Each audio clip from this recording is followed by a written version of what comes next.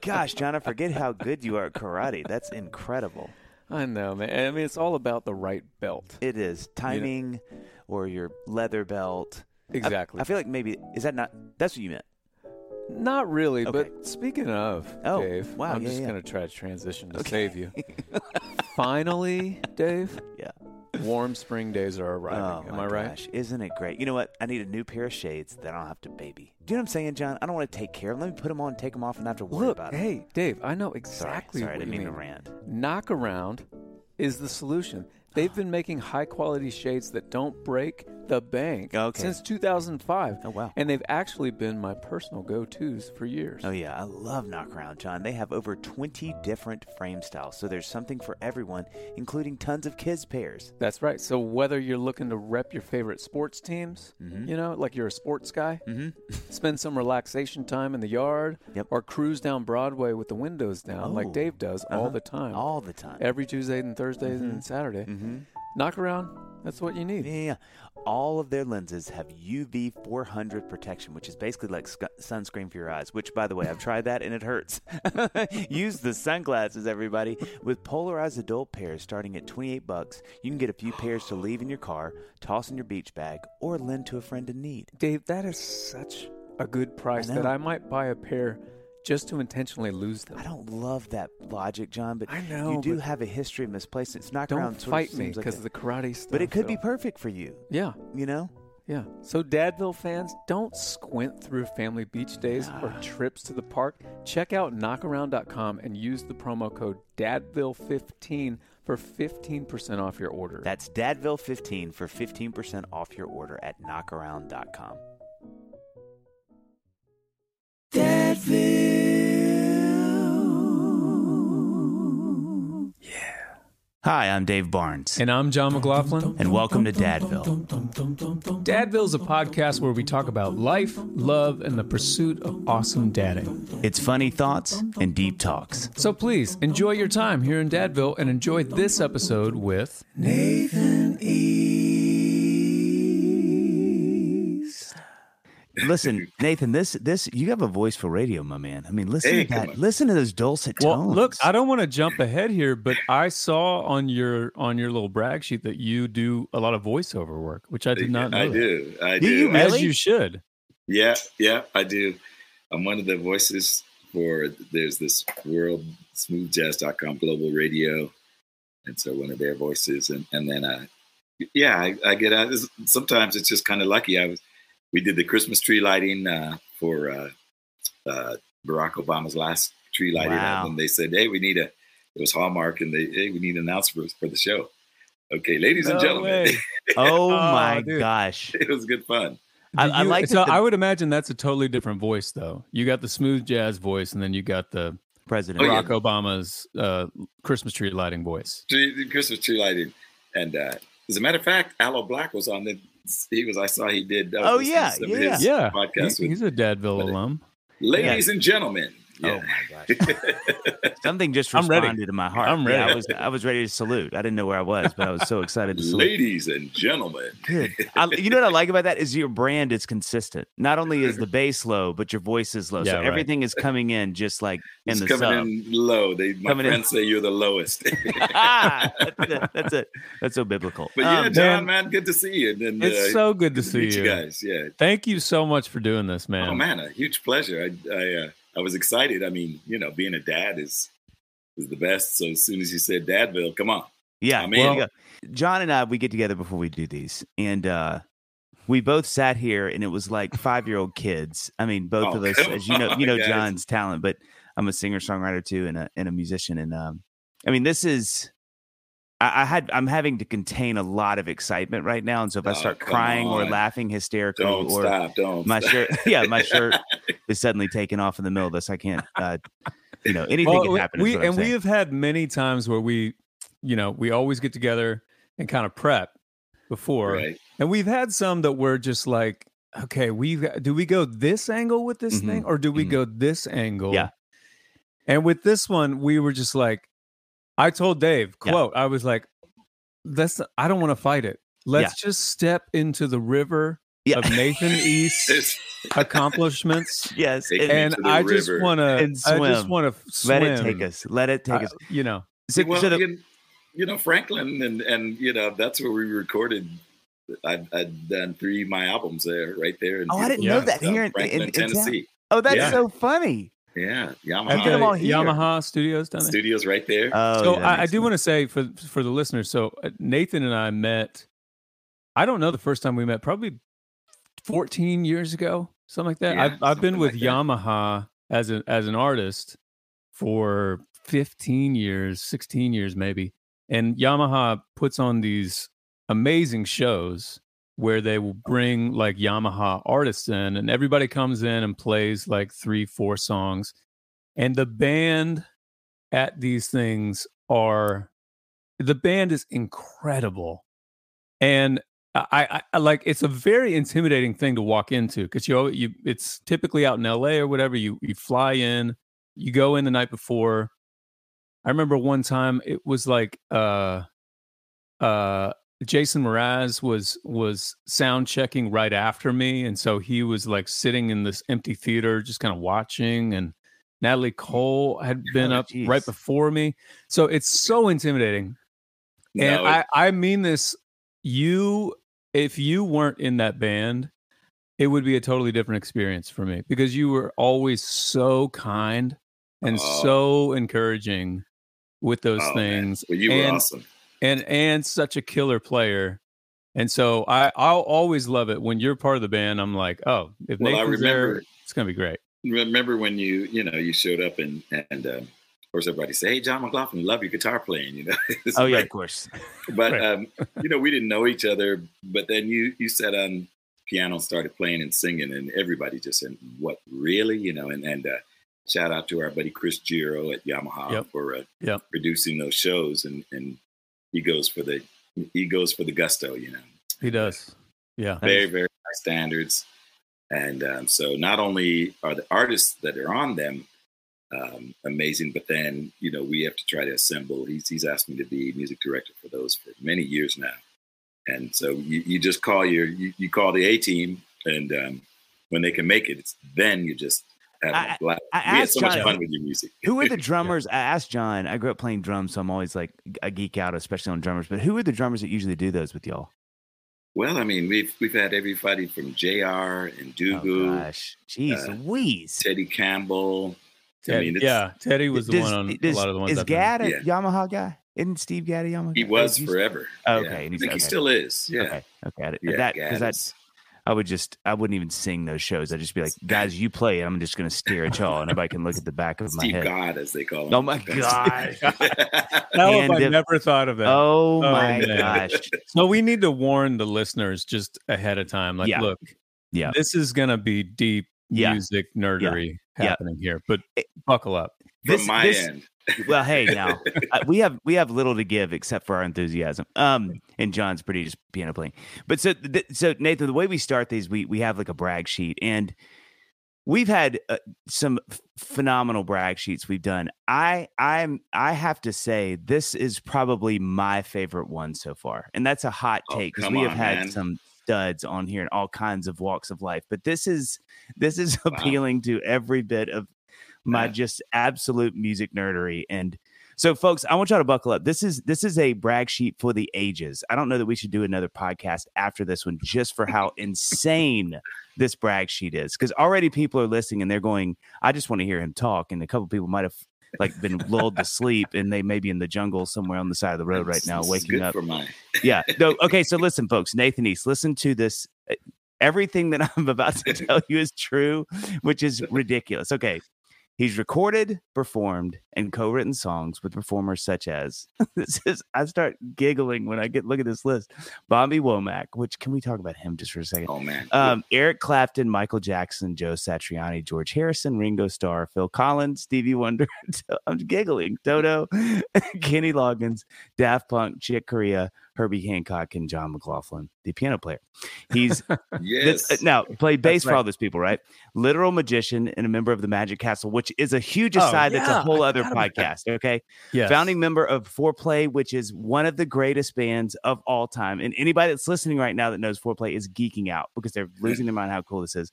Went on the road with Barry White at 16. Again, a whole other podcast. Just that. This right here, folks, and because you're talking to two songwriters too, wrote Easy Lover with Philip Bailey and Phil Collins, which was nominated for a Grammy in 1986. I just have to laugh. That's me just giggling. That's joy bubbling out of my soul. Played Live Aid in 85 with Kenny Loggins. Appears on Eric Clapton's Unplugged album, which, again, any of these, you could end this at any of these sentences and it's still a significant success, right? But there's more, folks. 2007. Well, you know what's funny about that?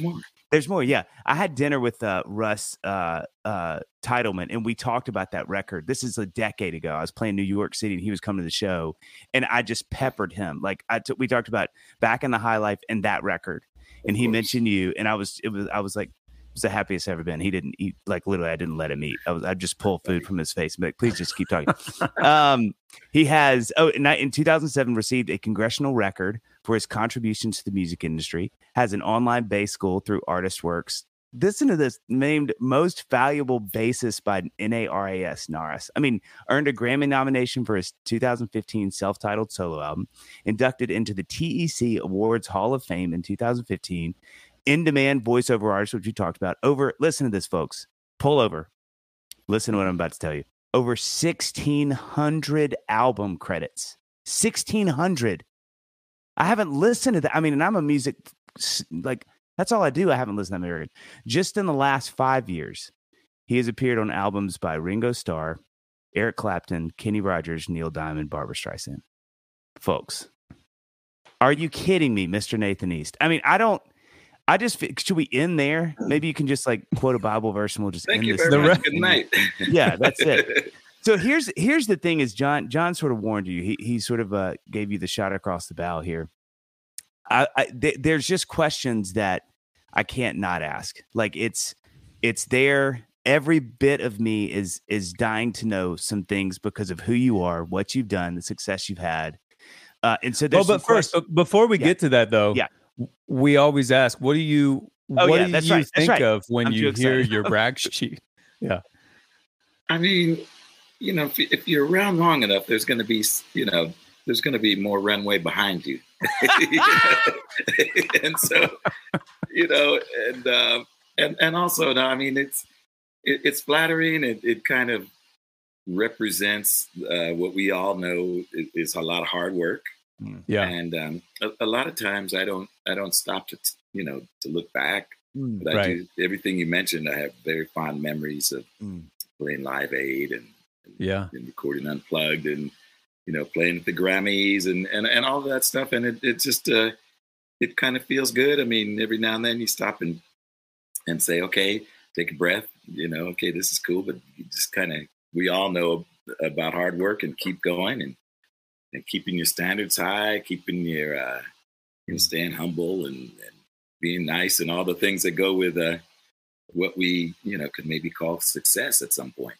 And, when you're 16 and you're playing Madison Square Garden with Barry White and the Love in the Middle of the Orchestra, it's kind of exciting, and at that point. Yeah, what's funny about that is like when you're like, when you're 16 and you're playing Madison Square Garden, it's everybody's like, no, of course. Nathan, you're only talking about you. Yeah, that's not.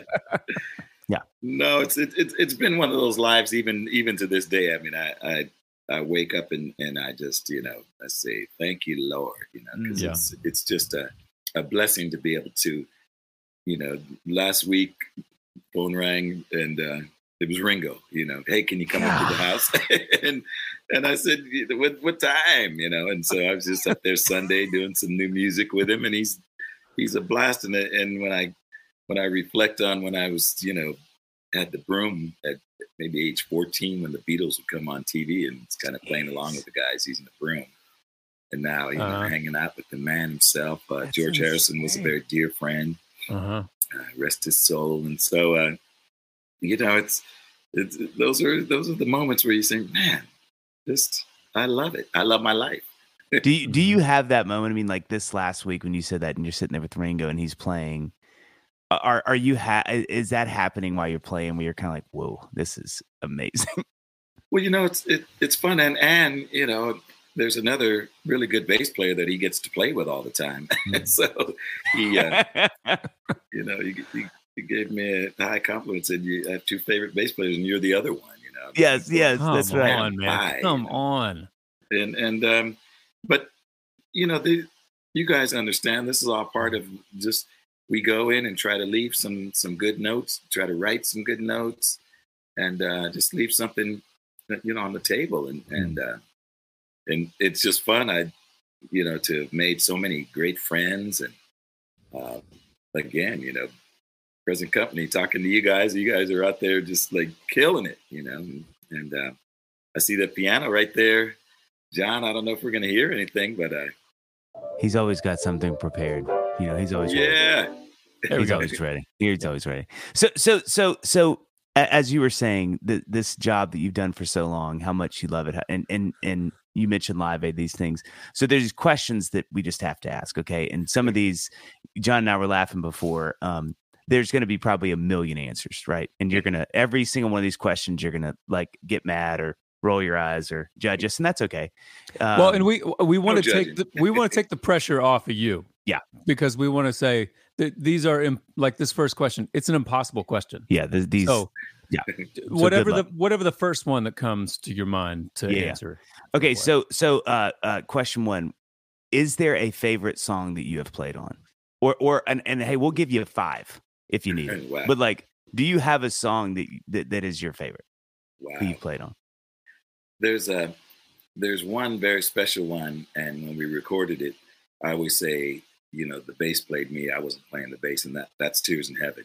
Oh man! It was written for young Connor Clapton. It was just like you put the instrument on, and then I was playing fretless. We were in Village Recorders. Russ was there, and again, the notes that came out. I mean, the bass was playing me. Yeah, and so that's way up there. Get Lucky, Daft Punk is one of my faves, just because it was so much fun. And then I was just happy with the way the world responded to that song. Oh my gosh, it had to be so encouraging too, because it's such a musical song.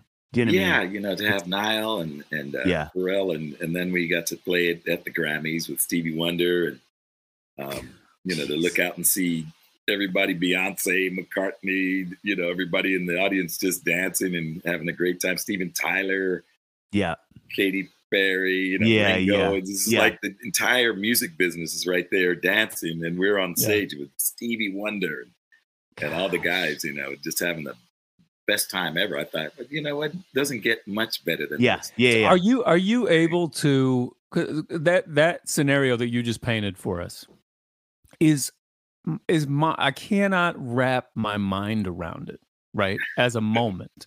It's such an overwhelming moment that you must have been in. But you've been decades worth of those kinds of moments. Are you able to it sounds like you are, but are you able to take them in the moment of them? You know what I mean? Oh, absolutely. You take it in. It's just that and they go by pretty quickly, but it's just fun to think, of a kid that just started out in the neighborhood and just like everybody else, and with a bunch of dreams. And then you look up, and you're playing for 2 million people at the steps of the Lincoln Center for the inauguration of President Obama, with Springsteen and Stevie Wonder, and, almost the entire industry, Bono, right.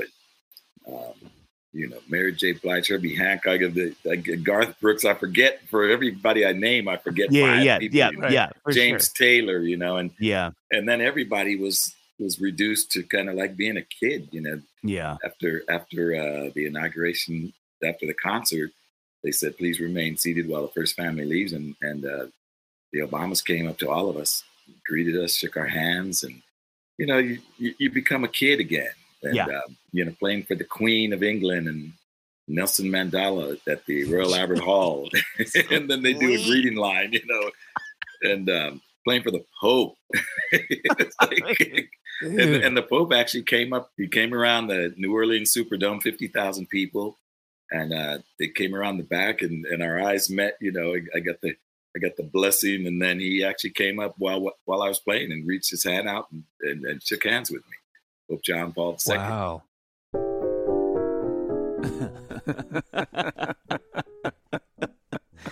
Oh my gosh. I didn't know you could stretch that far. That's amazing. I can't. That's actually a friend of mine. Oh, yeah. Wow.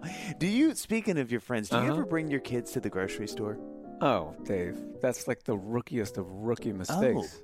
No. In fact, you shouldn't even bring yourself to the grocery store. Whoa. It's Thrive Market all the way, Dave. That was a trick question, and that is also the right answer, John. Thrive Market is our go-to for all our grocery and household essentials, and the convenience of ordering everything on their website or app and getting everything delivered to your doorstep quickly is a huge stress reliever. Huge stress reliever. And the products are amazing. Plus, you can curate your own shopping experience with a few clicks and trust that you're getting high-quality products so that you can shop worry-free. Yes. I don't like to shop worried.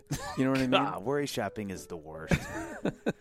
You just place an order for some gluten-free items, like using the gluten-free filter. Ooh. Boom, it just gives you all the gluten-free stuff. Wow. I got FitJoy grain-free pretzels. Yeah.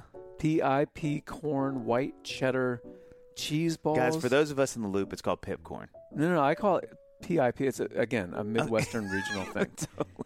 And I got some Lotus ramen noodles. You are off. You're just off. I'm off to the races, You are Dave. crazy, John. Not only do I save time shopping as a Thrive Market member, I also save money on every single grocery order. Over 30% each time on average. They even have a price match guarantee and a deals page that changes weekly. That's right, Dave. In fact, on my last order, not to be, competitive about it, but my last order of gluten-free items, the cost was $46. I saved $11. I saved 10 last time. Plus, when you join Thrive Market, you can enjoy it and join it, John. I was trying to make both those words It's not work. an either or. It's choose your own adventure, okay? And when you join and enjoy Thrive Market, you're also helping a family in need with their 1-for-1 membership matching program. You join, they give. Save time and money and shop Thrive Market today. Go to thrivemarket.com/Dadville for 30% off your first order plus free $60 gift. That's THRIVE market.com/Dadville. Thrivemarket.com/Dadville. And join today. Dave. I knew you were going to. No, I said. Wait. Okay. I'm John. Yeah. Okay. Yeah. Yeah. So far. And you know what else? What? I'm also thinking about how do we eat better? I could tell your eyebrows always tell when you're thinking. That's why I forgot my name, because I was thinking about it. And we're all thinking about it. But look, a healthy breakfast, it doesn't have to be boring. No, I think they say it does, John. They say it does, but you know who says it doesn't? Who? Magic Spoon. Oh. Magic Spoon has the amazing cereal flavors that you love without all the bad stuff. Gosh, I would love to have stuff without all the bad stuff. Do you know what That's I mean? right. Well, you can. Well, I was about to tell you, but you interrupted. Magic Spoon is an easy way to get in protein before or after a workout as well. Right. Magic Spoon cereal contains how many grams of sugar? 0. What? You would think. 0. What? 13 to 14 grams of protein, and it's only 140 calories, and it has 4 net grams of carbs in each serving. That is hard to believe, but I've got more information that's even harder to believe. Give it to me. It's keto friendly, Yep. gluten free, Yep. grain free, Yep. soy free, No. and low carb to fit so many lifestyles. You can grab a variety pack with their top 4 flavors: cocoa, fruity, frosted, and peanut butter. Also, the 4 members of that rap group we started in high That's school, right. John, remember That's that? right. I hope they're doing well. They are doing well. Peanut Butter called me last week. He's opening a auto shop. Listen, go to magicspoon.com/Dadville to grab a variety pack and try it today. And be sure to use our promo code Dadville at checkout to save $5 off your order. Remember, get your next delicious bowl of guilt-free cereal at magicspoon.com/Dadville and use the code Dadville to save $5 off. Wow. What were you playing? What band was that? What was that for? Like, what was that? Was a youth rally concert, and a friend of mine, John Franzak, who we used to play together at the clubs in San Diego. He put that together, and he called me and said, "Hey, we have a gig with the Pope." Jeez, please. And it's really just a magical situation, when you're in those and you just absorb the moment. Yeah. This is a slight different from that first one. So you've said, the songs that some of your favorites. Do you have any that you're especially proud of? You know what I mean? Either it was like something really cool you pulled off, or it comes on the radio now, or you hear it and you're like, man, I just like, if there was a song that you're like, this is going to rep me. If somebody, you're on the plane with somebody like, oh, what would I know? And you go, check this one out. Well, Easy Lover turned out to be one of those songs that my kids loved when we'd hear it on the radio, so anything that makes you cool with your kids. Is absolutely. Absolutely. That is a great answer. And shout out to them, by the way, Sarah and Noah. They're twins. And they're about to graduate UC Berkeley. So. Oh my gosh! Oh, nice. Listen, we're gonna get. We have a bunch of dad questions. Don't you worry. But we still don't you try to skirt over this, because we need to keep that a little lower. So for those, and what not that easy. Oh yeah, no, sir, no. So and for those who are listening, I for the song, we mentioned songs, but I pulled up the Spotify playlist of songs you played on, and I'm going to do my best to just give just so people listening can have a context for the songs that you played on, which I literally start giggling. Like this makes me so happy. Something Happened on the Way to Heaven by Phil Collins, Saving All My Love for You by Whitney Houston, which blows my mind, Changed the World, Eric Clapton, Now and Forever, Richard Marx, Easy Lover, which again, Nathan had a part in writing, which is crazy, Phil Collins, Philip Bailey, Footloose by Kenny Loggins. I mean, are you kidding me? Get Lucky, Daft Punk, I Just Can't Stop Loving You, Michael Jackson. Are you kidding me? And this actually, I'm not kidding, Nathan, may be my favorite. Giving You the Best That I Got, Anita Baker. I mean, I listened to that again this morning because she is one of my favorite of all time. But mine too. I love how much you get to do on that song. Like some of the bass chords you're doing. It's not just, hey, I'm playing along. Like her music, I think for players had to be really fun to play on, because there's space for those kind of things, and she was known for that. But I mean, that song, Feel It Coming the Weekend. I mean, there's Lionel Richie. It's like literally the never ending list of people here. I'm scrolling and consistently scrolling at Shaka Khan, Through the Fire. Are you kidding? I didn't even know you played on that. That's what I'm saying. This is insane. So, and you just kind of mentioned this too. Another question I was curious about: do you have like a favorite live show moment? I mean, I know like you kind of just listen to them, but is there one that when you sort of have like the preeminent thing at the top of your brain? Is there something that would be hard for me, because you've just had so many iterations of great bands? The one at the Grammys, I have to say that's way up there. We're at Staples Center. Yeah. But we've done over 100 shows at the Royal Albert Hall in London, and many of those have been very, very like big highlights. I got to sing On My Way Home there. Oh my God! With an orchestra, Oh my gosh!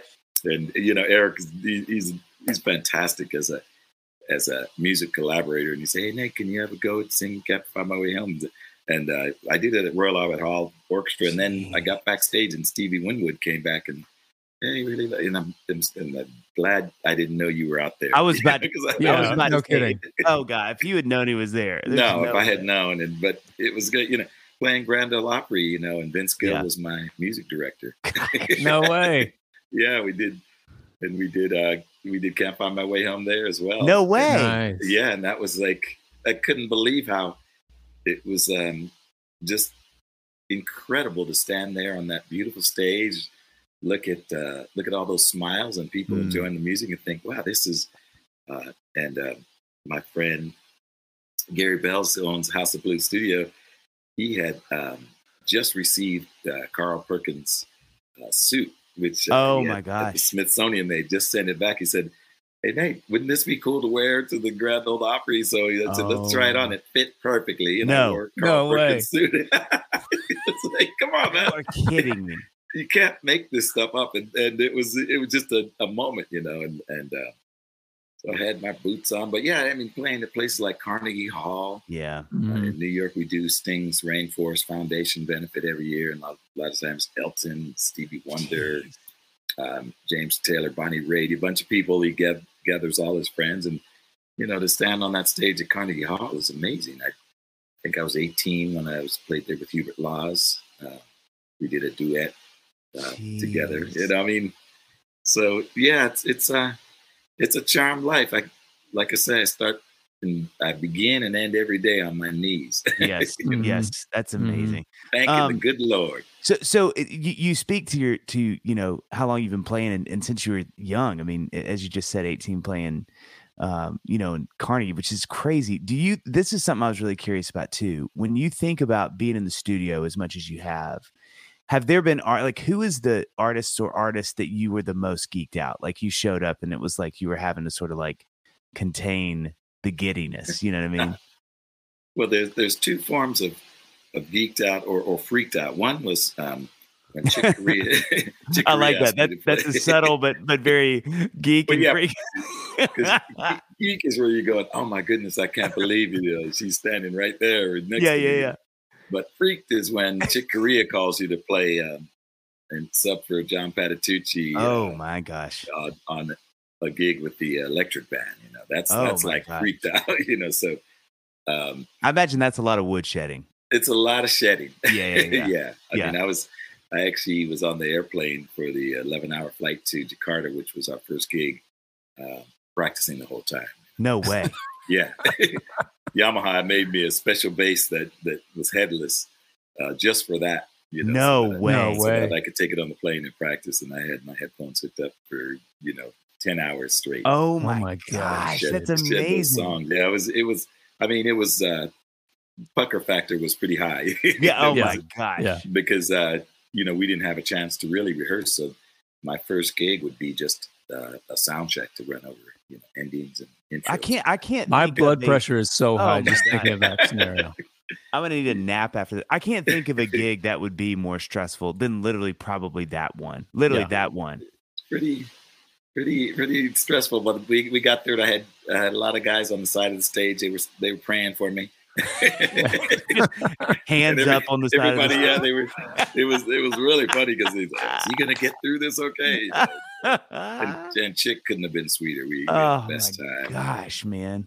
That would have stressed me out. I mean, what is it like when you're in the studio with Michael Jackson? What is it like when you're in the studio with Clap? I mean, these guys, I know, but that's you're dealing with just such that's some firepower. I mean, obviously you're incredible at what that's why you're there.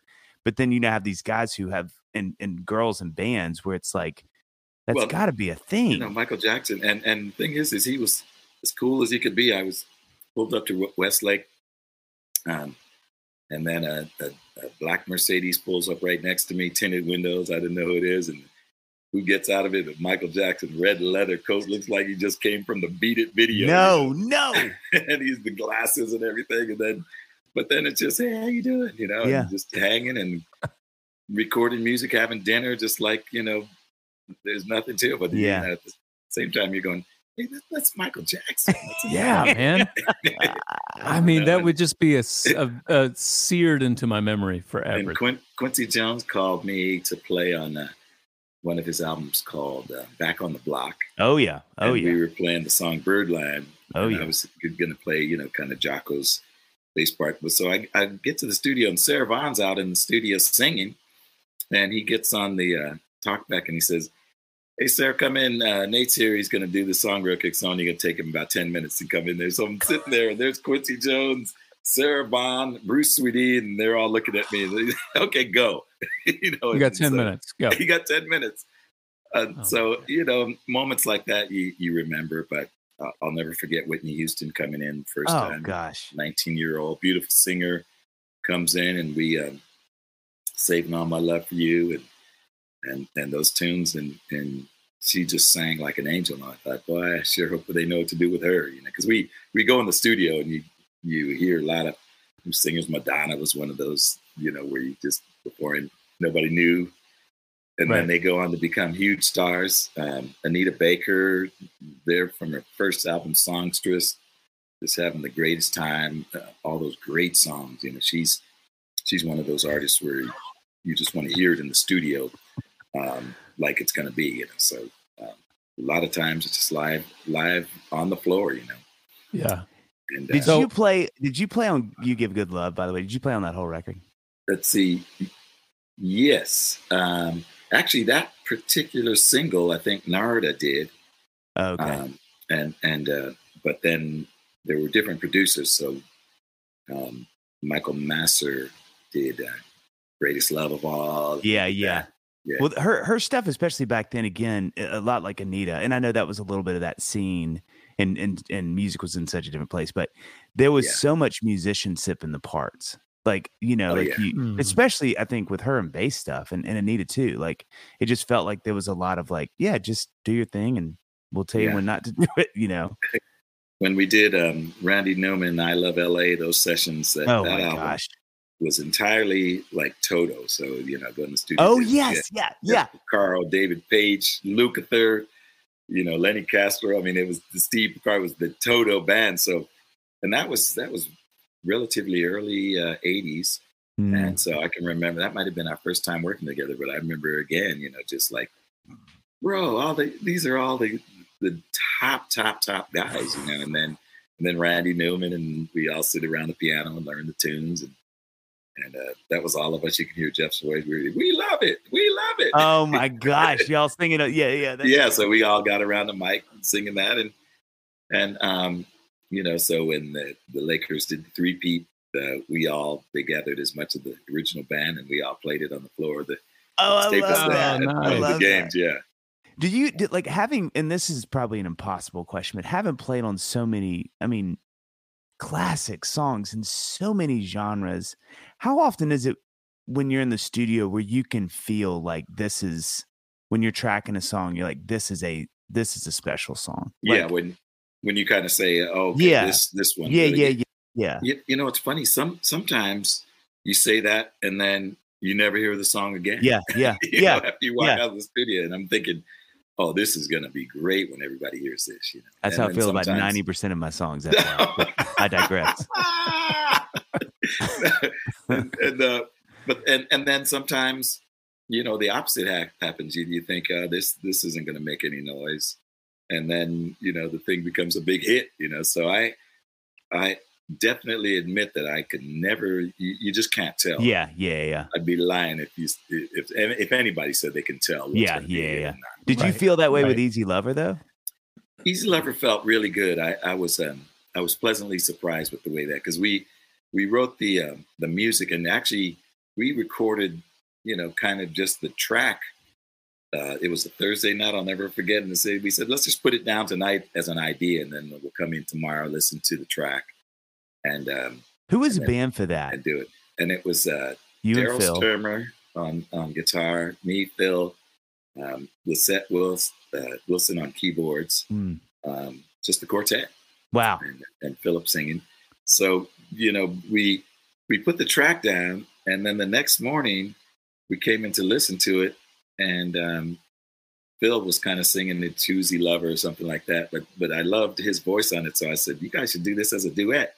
But the thing is, we listened back to the track, and everybody said, hey, what do you think? And we all liked the track. So the demo guide that we were going to listen to ended up being the record. No way. Yeah. And then, it's Philip Bailey's record. But I said, man, Phil, you sound great. Why don't you guys do it as a duet? Okay. No way. Came back with the lyrics, and they did a duet. So it just literally came together just like that. It took about maybe 20 minutes to write. God, oh my God. If they could all be like that. That is so discouraging. So discouraging. Okay, and one of the other things I want to ask you about with all of this is, are there still artists that you want to play with that you hadn't yet? Or like people that are like on the list, you're like, oh man, we just haven't connected yet? Absolutely. Well, Prince was at the top of that list. Yeah. Obviously that won't happen. Pat Metheny, we've jammed together, but I would love to do anything with him, recording or playing in that capacity. One of my favorite musicians. And again, when we do these kind of multiple artist gigs with James Taylor, one of the things we laugh about, because he said, I hope you don't count this as us playing together. Which is fantastic. That is amazing. And I love him with all my heart. That is so great. We've done a lot of stuff at the White House. And, he's trying to stay off your discography. And that is amazing. It's good. I love that so much. And I just did a thing with Steve Miller the other last weekend, and so as soon as I got off stage, I said, "Wait a second, let me get the bio out. I got to add a name to it." Yeah. he was laughing, and he said, "Yeah, I'm going to add yours to mine too." That is amazing. That is awesome. So amazing. Yeah, it's fun. Yeah, that's amazing.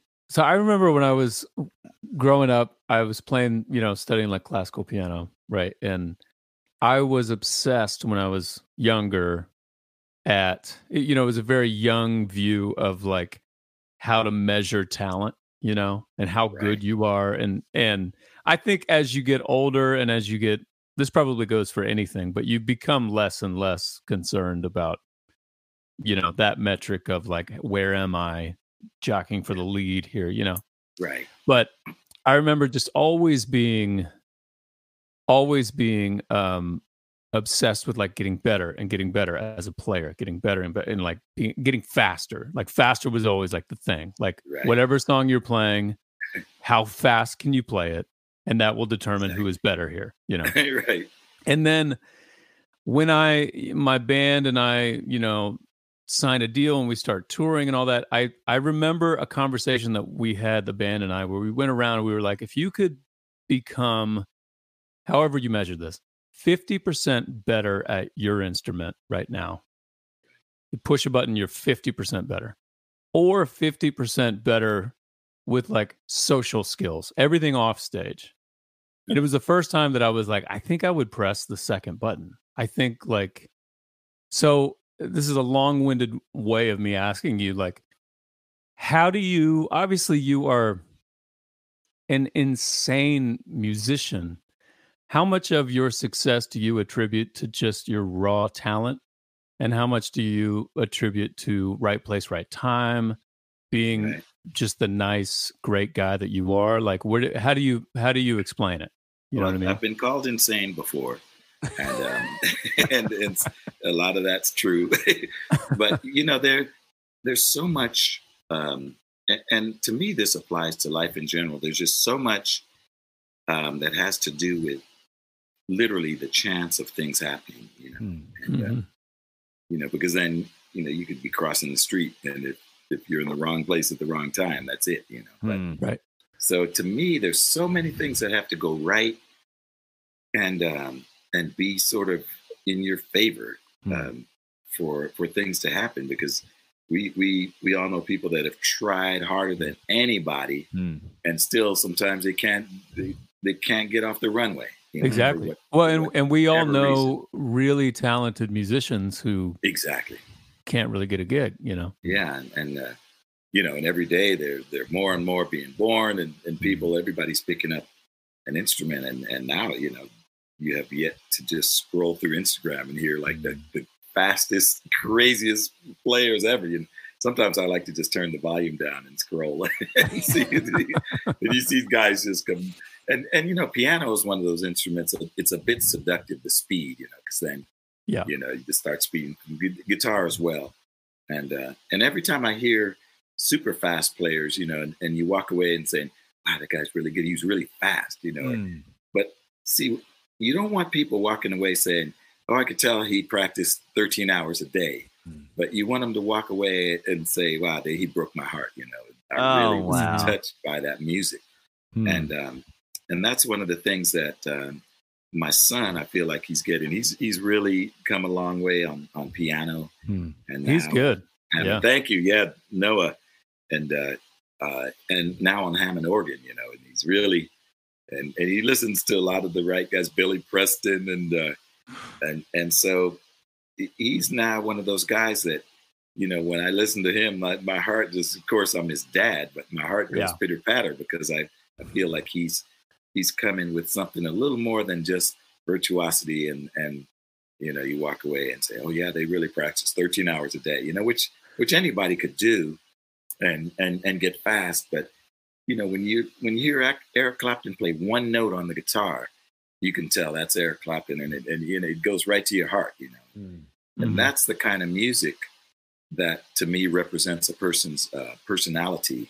and then again, personality and the way you treat people, the way you'll handle yourself, are a very big part of once you have graduated from, being in your bedroom practicing. You have to go out, and people don't teach you how to deal with people. That's not part of the curriculum, which I think it should be, because that's the next skill that I think every musician should learn, is just how to get on with the rest of the guys in the band, and all the things you need to know to make that journey flow a little smoother and be in harmony with the people that you're going to have to make music with. Because we do something in our bedroom, we learn, we practice, but then Miles Davis used to say, don't come down here and practice what you played in your. I want you to practice on stage. Go out there, and go to the edge of the cliff, and do something. Don't just come down with what you practice, because then that would mean that the conversation would be the same. You don't get to react to what you're hearing. You're just saying, "Oh, guys, I'm going to show you what I practice, my lick." Right. So it really becomes important, and it's some of the gigs I do that are speaking gigs. Everybody can relate to the fact that everybody in the room is really good at what they do, but there was never a class that said, this is how you deal with people. And we're all in the people business. Music business is people. Yeah. You come here and we're in the room for the first time together. You don't know me, I don't know you. We don't know how we're going to react. So we have to be able to get along off stage and communicate what, you communicate to us what you need and what you want. And so that to me has been one of the big studies over the last 4 decades plus that I've been doing this. You occupy, players. I mean, again, you are, one of the best at what you've ever done. And so it's interesting asking you this, but one of the things that's so interesting about what you have to do as a professional player, and I have so much respect for my friends who live here in Nashville and do it in LA that are players like you, like amazing musicians, is you're navigating this really weird space of trying to serve an artist, right? So what's, like you said so eloquently, like what's your vision for tonight? What's your vision for today as we're recording in the studio? And also bringing what you have to say, like how you interpret that music, what you want to communicate with your playing, as you said, like making people cry or like whatever it is. And I have so much respect for that, because it's a cheat code for us as artists, because that's what we do. I mean, like we have to do that, right? Like we're not interesting unless we're putting our stamp on it. We're saying what we have to say. But like as a bass player, it's such a fascinating thing, and it's such a tribute to you, one, having done it so long, but two, being so well known for it. I'm so fascinated by how you've constantly navigated serving people, coming in the studio, trying to service. But also going, here's how I hear myself doing what you're asking me to do. And it always being so compelling and so emotional and so appropriate. That would be really hard for me, to have a career decades long like you've had, where you're constantly coming in. I mean, John and I were laughing earlier about this, thinking about players like yourself, where, as an artist, we can kind of go in the studio, like, I don't know what happens now. Let's figure it out. But like, if I come in and I'm like, hey, those 3 or 4 takes, we're not feeling it. What else you got? You got to go, yeah, I got more. Here we go. Let me think. What, to me, I was telling Dave, that's on the top of my list of things I'm most blown away by players like you. Because again, if I'm in the studio, it's because I booked, I wrote a song and I want to record it. So if I hit a wall or something, fine. Everyone's just no one's going to, be like, dude, this is why we hired you, because no one hired me. You guys, you don't have that option. It's like you've got bags of tricks for days. Well, again, the thing I love about being in service-oriented business, like we all are in, is that you're helping somebody outside of yourself. You're not just coming in with a singular motive. Yeah, right. But it's and to me, that's one of the greatest joys of my life, to be able to lift people, and whether they're your kid or your boss or your friend, or you don't even know them, but to be able to make them be better and feel better, look better, sound better. There's no feeling quite like that. And that's what I've enjoyed, just trying to, to this day, go in and try to make everybody in the room feel better. Yeah. I don't know if I'm trying to connect dots that aren't connected here, but You grew up with, did you have 8 siblings? Is that right? Yeah, we had 7 kids. My mom lost her first child early on and went on to have 7 more. So, jeez, wow. And so I would have to imagine that contributes to your like people skills. And you've always been in a band. You've always been. You're in the mix of 7 people all the time. No, it's great, and to this day we have a group chat that we're on multiple times. I love that. That's day. So sweet. Yeah, no, absolutely, and that's what our parents would have wanted. They're both gone now, and we all are very close family. But again, it's service. My eldest brother Ray is actually a priest. He's Monsignor East, has a parish in Washington D.C. Wow! And when he was just the salt of the earth, give you the shirt off his back. And when we were kids, we'd walk home from school, and we were walking up the hill. He'd have our backs, and he'd be pushing us up the hill. I mean, he's always been a giver, and so he was a great example of how to live your life, and being from a big family, definitely, and having great parents contributed to our approach to life. Dave. Wow, you nailed that. Yeah. Okay. Yeah, thanks. How about this one? Okay. John. Oh. No. Shoot. See, you're getting burnt out there. Oh. And that's why you missed that. And it can be easy to get burned out from work or just life in general. Am I right? I feel so seen. Listen, especially in our culture that prioritizes work over rest. That's right. Yeah. Not only can burnout be physically draining, but it can take a serious toll on your mental health as well. That's why it's so important to prioritize taking care of your mental health through ways such as therapy. BetterHelp is customized online therapy that offers video, phone, and even live chat sessions with your therapist, so you don't have to see anyone on camera if you don't want to. It's much more affordable than in-person therapy, and you can be matched with a therapist in under 48 hours. And right now, Dadville listeners get 10% off their first month at betterhelp.com/Dadville. That's betterhelp.com/Dadville. So we've been talking about you. I'm dying to know about your kids. You said they're both twins. They're both about to graduate, right? Yeah. So one of the things that I love talking about this, especially with people who are in the season of life you're in with kids that are older and growing up doing what you've done. What was it like having kids around that? Because I think different people handle it differently. Some people, when you're playing with these artists that are your friends because you've played with them so long. I mean, these are, like you said, Ringo. You're sitting with your son and your phone rings and you pick it up and he looks over your shoulder and it says Ringo Starr. I mean, that's nobody's life. 25% of the Beatles just called my dad. But I mean, that's a very unique existence to have a dad. I'm sitting here thinking about what that would have been like if my dad. So how did you navigate that with kids where they are getting exposed to these incredible experiences and people, and they're seeing you up on stages, but not just stages, but like monstrous stages, or playing for the Pope or playing for, Nelson Mandela. What is it like parenting in those environments? Like, what is it like to be a parent who you are exposed to these just insane situations, and then you got these little people that you're parenting too, and then those things are crossing? Right. How do you do that? Well, up until the time I became a parent, playing bass was my favorite thing ever to do, and most proud thing, best gig on the planet, until I had the kids, which then I realized, okay, this is what you're born for, and the meaning of life.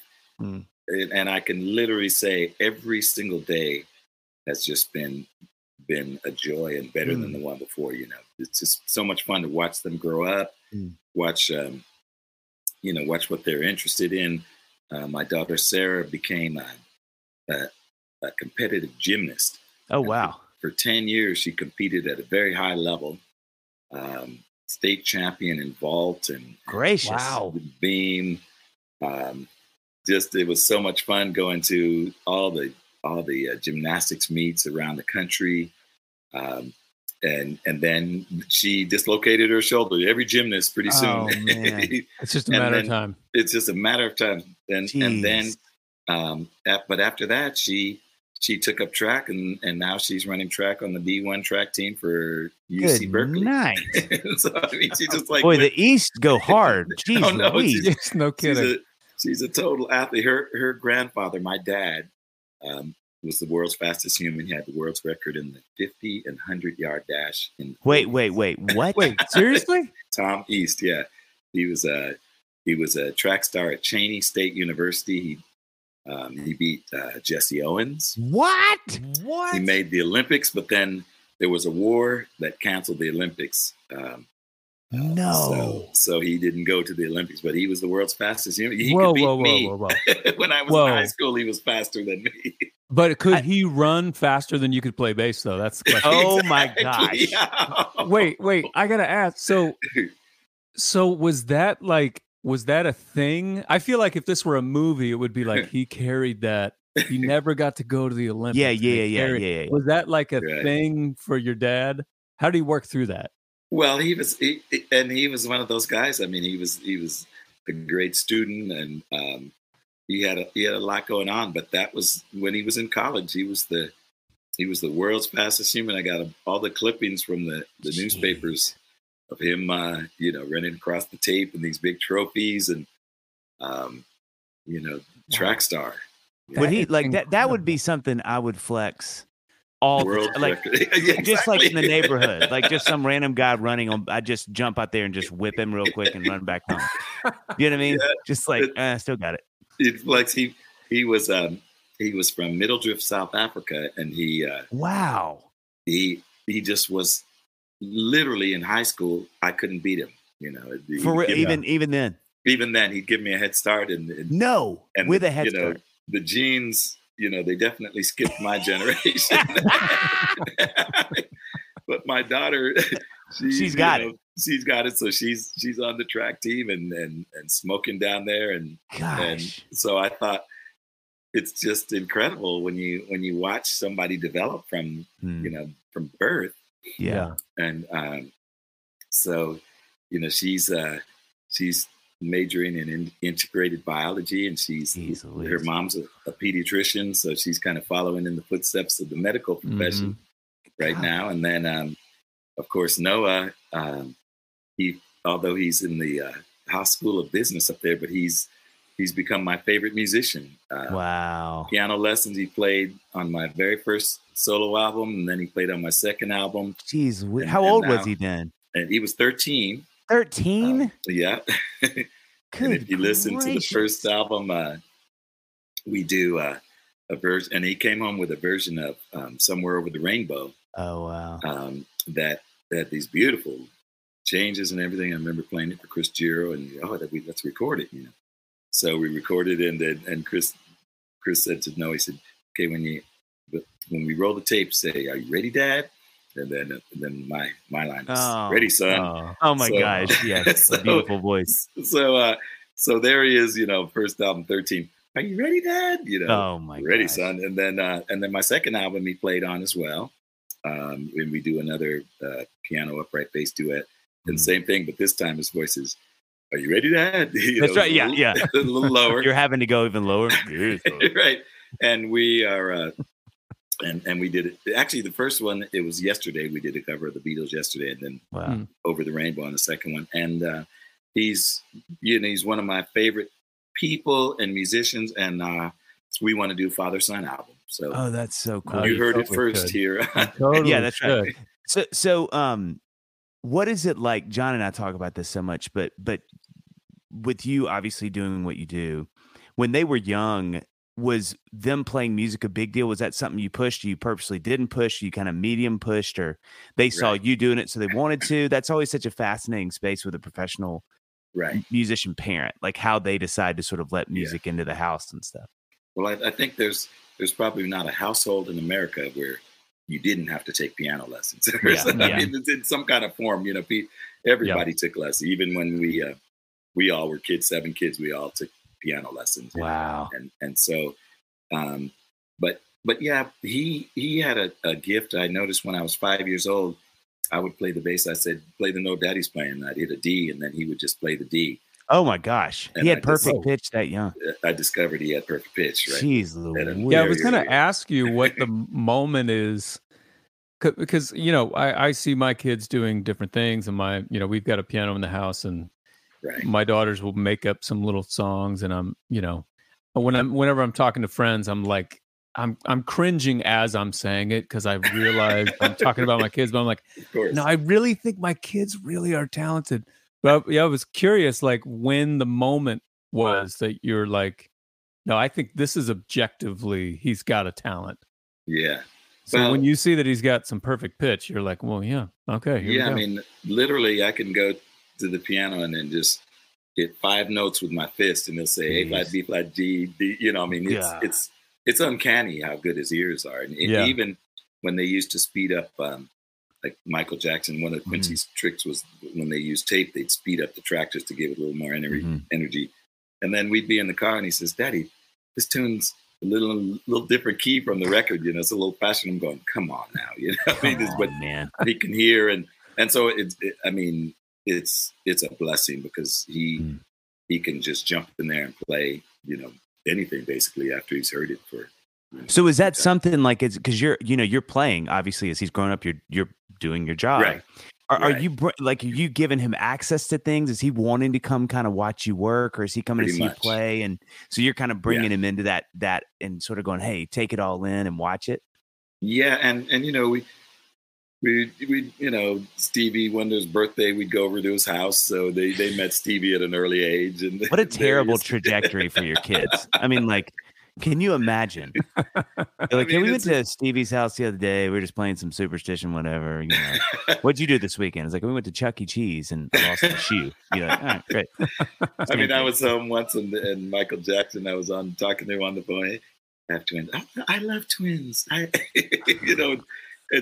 it's so they've been sort of connected, from very early to the music when they were really, well, I think maybe 2 years old. We were recording an album called Riding with the King, B.B. King and Eric. Oh yeah. And so they came in the studio, and B.B. he saw it, he sat one on each lap and talked to. He said, "It's Uncle B.B." And he rolled up the dollar bill and made a ring out of put in on each one of them's finger. And I love that. And so we got home, and so we took the rings, and my wife was taking the dollar bill ring, and they were $100 bills. Oh my gosh!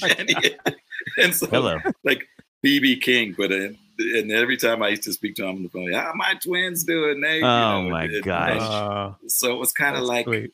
They had early experiences, hanging with some of these people. So it was kind of like normal feeling, and now I love it. Even my daughter Sarah, she sits down, she plays a few really hard Stevie Wonder tunes, like top to bottom. Wow. And they're influenced by that music from that era. What was it like writing? Like, my temptation anytime like a song I've written is on the radio or something is on to like let the kids know. Like, I don't know if y'all know this, but this is one of my, whatever it is. Was that a temptation for you, especially when they were younger, or maybe even as teens, where you're trying to really remind them how cool you are? We're like, I don't know if y'all know that that bass line, or that's old Pops right here putting it down. Well, it was funny because then they would ask, they would say, "Is that you, Daddy?" So no. It's like they would start to recognize, and oh really? There was a point where like Get Lucky was just on the radio too much. Yeah. 3 stations at once. Yeah. And but it would always be a big smile when they'd hear it on the radio, and yeah, they can start to tell, the Nita bass, the Nita Baker tunes, the bass has a prominent role. Yep. So the good thing is, I think, is that they've had a chance to hear some really good harmony and notes. Foreplay, they grew up. Yeah. We're coming on tour with us. They have 2 great keyboard player godfathers, Greg Billy Gaines and Bob James. Good night. Greg was just here 2 nights ago with Mayer, by the way. They just played man. Yeah, I bet that was great. You know what? Speaking of Greg, you and I did a one of those shows with Yamaha. I think it was at NAMM. We were playing outside, Right. And I played one of my songs, Why I'm Talking to You. Right. And at one point, because the band is so freaking good, I just grabbed the mic and I walked away from the piano, which I Nathan, this is the first time and only time I've ever done that in my life. I walked away from the piano. It's this huge stage. And so I'm just like out there, playing, singing. And then there's a piano solo coming up. And I know. Do you remember this moment? I remember this moment. He had slid over. He was playing behind me. He was playing like organ or keys or whatever. Right, and he came over to the that is piano. So cool. That is, and so it was cool. like it was solo time. And so I just turned around. I didn't know he was on the piano. I turned around and like ran to the piano. And so he was like, oh, and he scoots away. And as I'm playing my solo, I'm like, this was sacrilegious what just happened right now. No. I just kicked Greg Philip Gaines off the piano. Oh, and he loved that tune. I remember him playing it, and he was just, matter of fact, after you played, he came over. I think he slapped you on the back of the head. Yeah. And, that is amazing. That was a great moment. And no, we had so much fun, and we really respected your music and your singing. And I remember Greg was blown away by you. Yeah. Yeah. Thank you. And John is a beast. And he called me the other day and said he's having the best time of his life out there with John Mayer. And I'm so. After the show, we saw John Mayer here 2 nights ago, and we were talking about the best moments. And one of, hands down, the highlight moments was he did this guitar solo that lasted. I mean, it was like a 10-minute solo. And then he and John, one of the best moments of the night, he and John did this like kind of back and forth. And but then they, like, the peak of the mountain was the two of them doing this crazy riff together, harmonizing. It was insane. Yeah, like dueling yes. guitar and guitar. So good. I know. It looks like so much fun. And I can't wait to catch those guys because they're all my friends. Pino, Steve Ferrone. They just Lenny Castro. A killer band, great band. Yeah, we played Brent Stone with Eric. Yes. Yeah. Yep. So I wanted to ask you one of my last questions, although I have like 45 more questions I'm not going to get to, but we're halfway there by the way. Yes, that's right. Yeah. What was it like being an empty nester? Because that, to me, my kids are 6 and 9, so we've got some time, but I'm already thinking about when they leave the house and how tricky a time that can be. No, I mean, it's the worst. Some parents are giving each other high fives when the kids leave, but not us. No, we dreaded the moment, but we love them so much, Yeah. And I wish we could live together forever. I love them that much.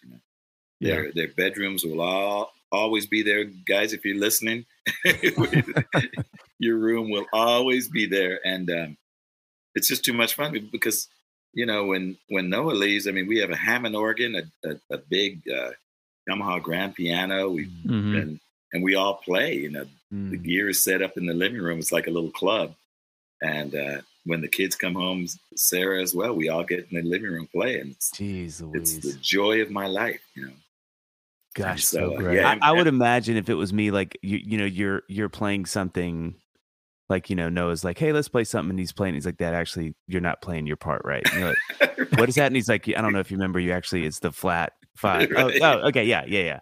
Oh yeah, he busts me all the time. That would be such an amazing thing to have a child who's got perfect pitch, and you're a musician. That would be that. Like, I could see how parts of that would be amazing. But also, like, Dad, you're little flat, just turn your E up. It's driving me crazy. Just up a little, My son, I think, is going to be an A&R, like at a label, because he's just started doing this. He's 10 now, but I was playing him. It's the cutest thing, but it's hysterical. I was playing him some new songs, and it means the world. They always want to hear new songs. They always want. So it's like, Dad, you got a new song on the way to school. It's every morning. You got a new song, but I got it.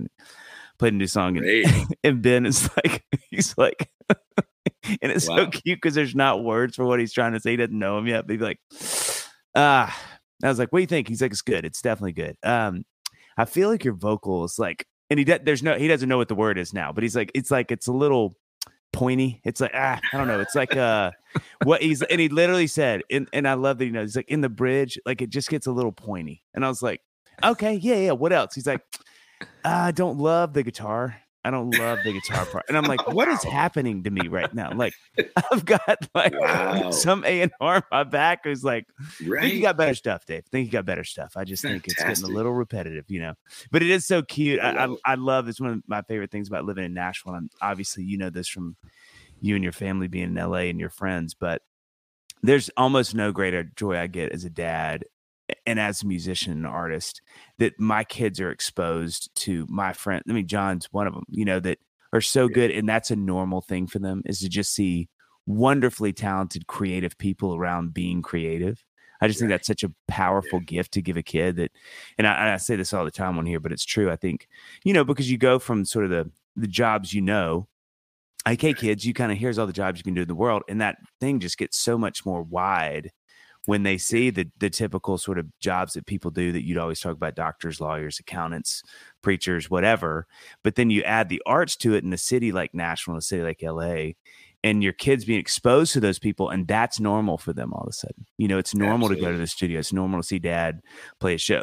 It's normal to see dad at the house for, in the middle of a Tuesday, sitting around, because he doesn't, he's not working that day. Those things are just such interesting, cool gifts I think we get to give our kids as musicians that are really unique, and I love that. I love that. In Nashville, I mean, you can't throw a rock without hitting a musician or a studio, and it's just, I know it.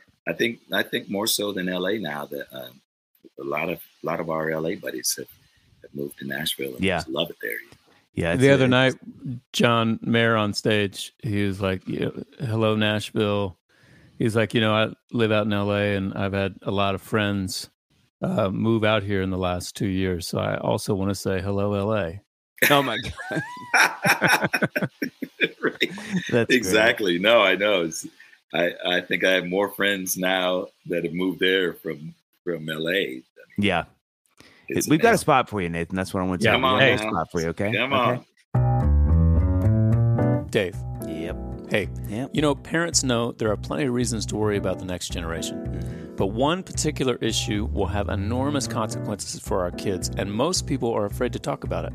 Online pornography. As kids spend more time online, they're being unwillingly exposed to explicit sexual content at record rates. On average, this blows my mind, it happens by age 13, and it can have serious, lasting consequences. Even though research links pornography exposure to worse mental health, unstable relationships, and other issues, the big tech companies are doing almost nothing to stop it. That's why we are so excited to tell you about Canopy, a new partner of ours that's helping families take back control over what their kids see online. Canopy uses state-of-the-art artificial intelligence to make the internet safe for kids by blocking explicit material on every single website. Learn more at canopy.us/Dadville and use the discount code DADVILLE at checkout and get 30 days free and 15% off your subscription forever. Your kids will thank you later.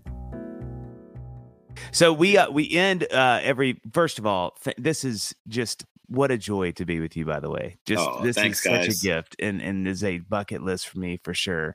I've got some bass lines I want to play you as we log off just in a second. I'm working on whatever. No, but right. we always end with two questions. I'll ask the first one. What is the one thing you want your kids to know? Wow.